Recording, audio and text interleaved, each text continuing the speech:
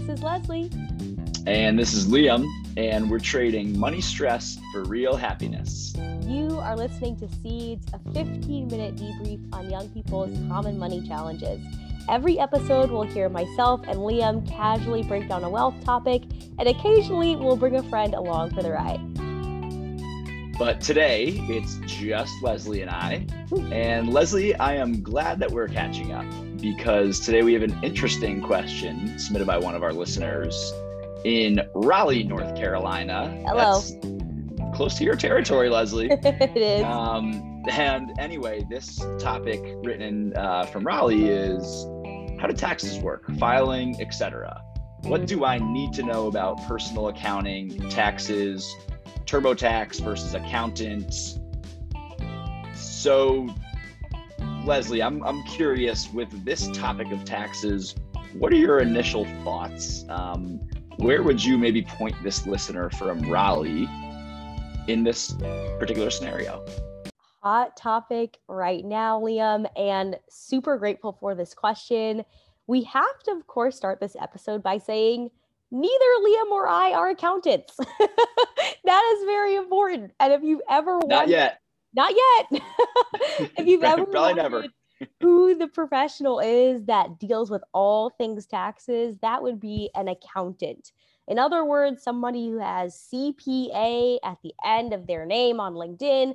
That stands for Certified Public Accountant. And those people are really living and breathing taxes, whether it be for individuals or for businesses. But yet, as working Americans in our adult lives, Liam, would you say that's our demographic? As working Americans, we all have to think about taxes. We all have to file taxes. And so this episode would love to just give you all a brief overview of what we think about in layman's terms. And of course, highly encourage you to reach out to your accountant as well with more specific questions. But in general, how do taxes work? Let's take like the third grader approach, which is an approach I love to learn from.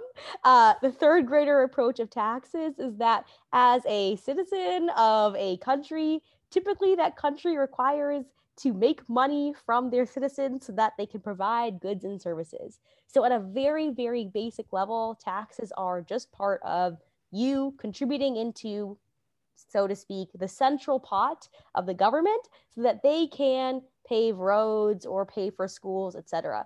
Now, of course, there is so much baggage, for lack of a better word, around a lot of those goods and services that, of course, Liam and I don't have time to go into this episode. But in general, taxes are kind of buying into the centralized government that allows us to have a ton of different civil processes. So I'll stop there. Liam, really curious, taking that like third grader approach of like, how do taxes work? What are some of the things that you think about or that you kind of would recommend to know just as a regular everyday American, just wanting to make sure you're not, for lack of a better word, messing up your taxes? No, Leslie, thank you for the third grader definition. Very helpful. One thing that I'll add is we have these subcategories of state tax, and then we have federal tax, right? So you mentioned the federal government, what you're giving to America in our case, right? Mm-hmm. That's going to be your federal tax, and that's fixed for all Americans just based on different structures of how they're paid. But there is a system behind that countrywide. State taxes could vary. Mm-hmm. So that's where you might see differentiating numbers of you versus your friend that works in a different state based on the amount that's getting taken out and what it's being taken out for. Mm-hmm. So that's what you might be seeing on your pay stubs, the state tax, the federal tax. Now that we have this third grader definition built out of taxes and our subcategories of taxes, this listener seems like they want a little bit more insight into, okay, how do taxes work? Where's my money going? I think we have our little third grader definition right now, but also what do I need to know as I'm filing these taxes? So a lot of it will be automatically taken from your paycheck, right? Mm-hmm. But there's obviously additional income that some of us are making, some of it through investments, some of it that's not on a W-2. So when it comes to tax season, as you'll all hear, you need to be able to file your taxes. And what you ultimately either owe the government or what you will receive, that's your tax return from the government, will be dependent on your unique situation when you go ahead and file those taxes, which takes us into the second half of this question, Leslie, of, okay, TurboTax, accountant, what do I need to do? Yes. So let me pause there and maybe put it back in your court, Leslie. If you maybe want to talk a little bit more about, okay, tax season, what is TurboTax, or more of an automation tool versus an accountant, a person that's there for me? Maybe you want to jump into that. And also, when is this relevant, right? Because that's something that's changed this year. Totally. Yeah. And Liam, you really gave a good overview of like, what do you need to know? How do taxes work like mechanically? You're 100% right. Whether you're a salaried employee or hourly employee, or whether you're a contract worker, your employer is required to withhold taxes on your behalf throughout the year. So as you'll see on your direct deposit or your pay stub, you're actually getting a little bit less in your checking account than what your salary says you should be getting per month. That's because your employer is taking those taxes and they're saying, we're going to put this away for you just in a holding account almost, so that when tax season comes, you don't get hit with a huge bill.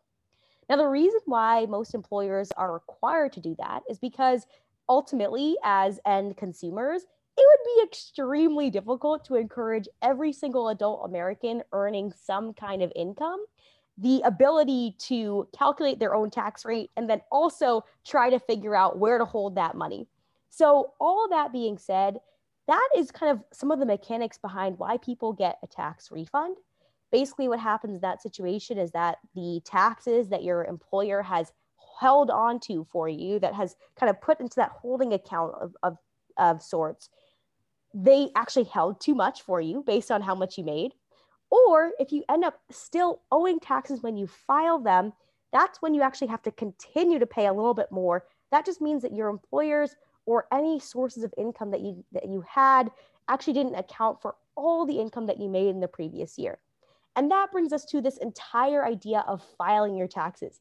You might be like, Leslie, Liam, why, if my employer's already dealing with my taxes, I'm already paying sales tax, why the heck do I need to like file them, you know?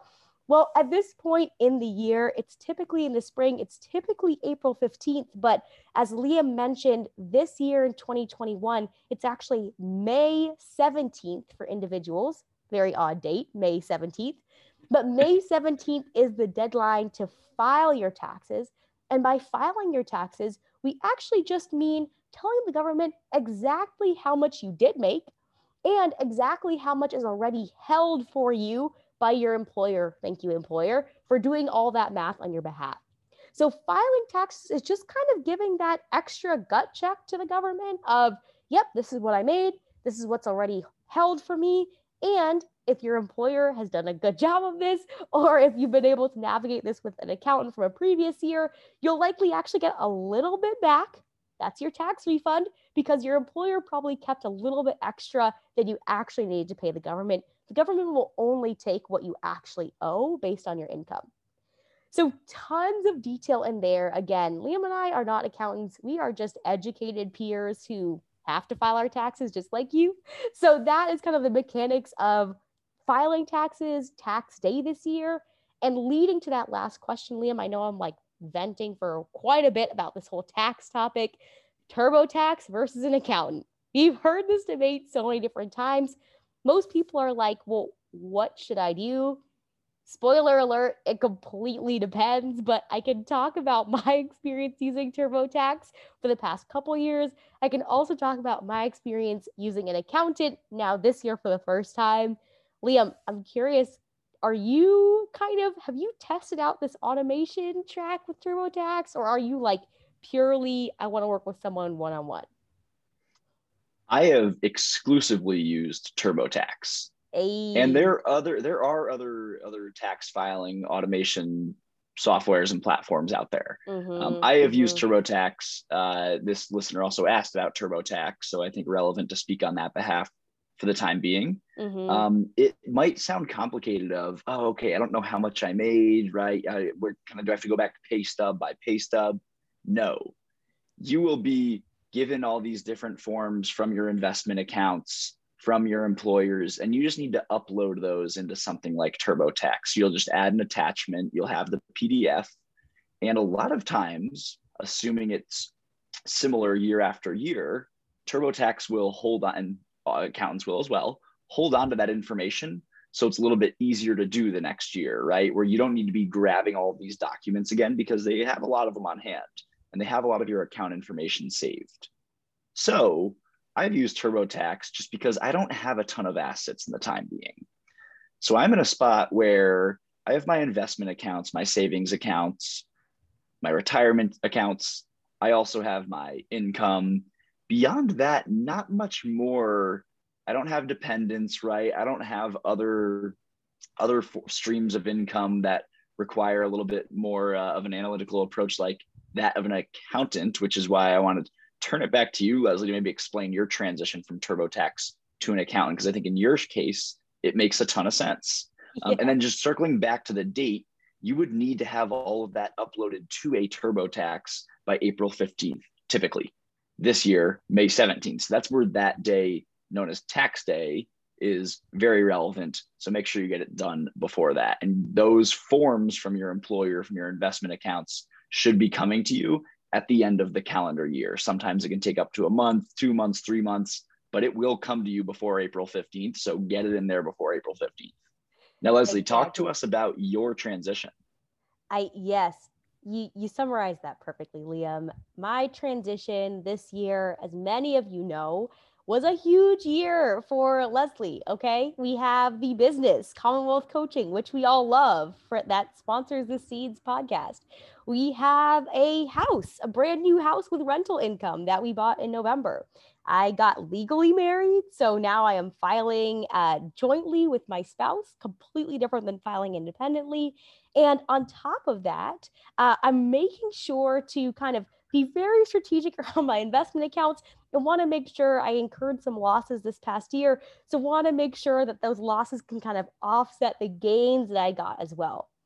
All of those things coming together and having income coming from different states, having income coming from different types of assets, my W-2 versus my house, I wanted to use an accountant to make sure we were crossing all the T's, dotting all the I's. In short, I'd say that TurboTax versus accountant debate can really be boiled down to how complex do you feel your taxes are? And would it be helpful for you to have peace of mind knowing that a real person is also helping to make sure you have all your ducks in a row? That is my easiest layman's terms. Again, not accountant advice for how to choose between both. And Liam, I feel like we've really planted the seed here. We've kind of run the gamut when it comes to what you need to know in a crash course. Are there any actionable takeaways you would suggest to help these seeds become plants and inspire our listeners' own wealth journeys? Yeah, I think just make sure that you have an understanding of why money is leaving your paycheck every week or every other week or every month, however often you're paid. And that's that third grader definition. And then from there, understand that it's a unique situation for yourself. So understand what is right for me. Can I get away with something like a tax automation, which might be far more convenient and productive for me, like I feel it is for myself? Or do I need to be using an accountant, or should I be using an accountant to maybe walk through this step by step with me and know that it's going to be different for you than it is for the person next to you? Leslie and I, who have a lot of aligning beliefs when it comes to all things personal finance and wellness, we do different things with our taxes because we both think it makes sense for us and it works for us. So keep that in mind. In Raleigh, North Carolina. I don't think we got a name with this listener. She wanted to remain anonymous, but keep that in mind as you're considering taxes coming up here. And May 17th is that date this year. May 17th. Liam, you really stole the words right out of my mouth.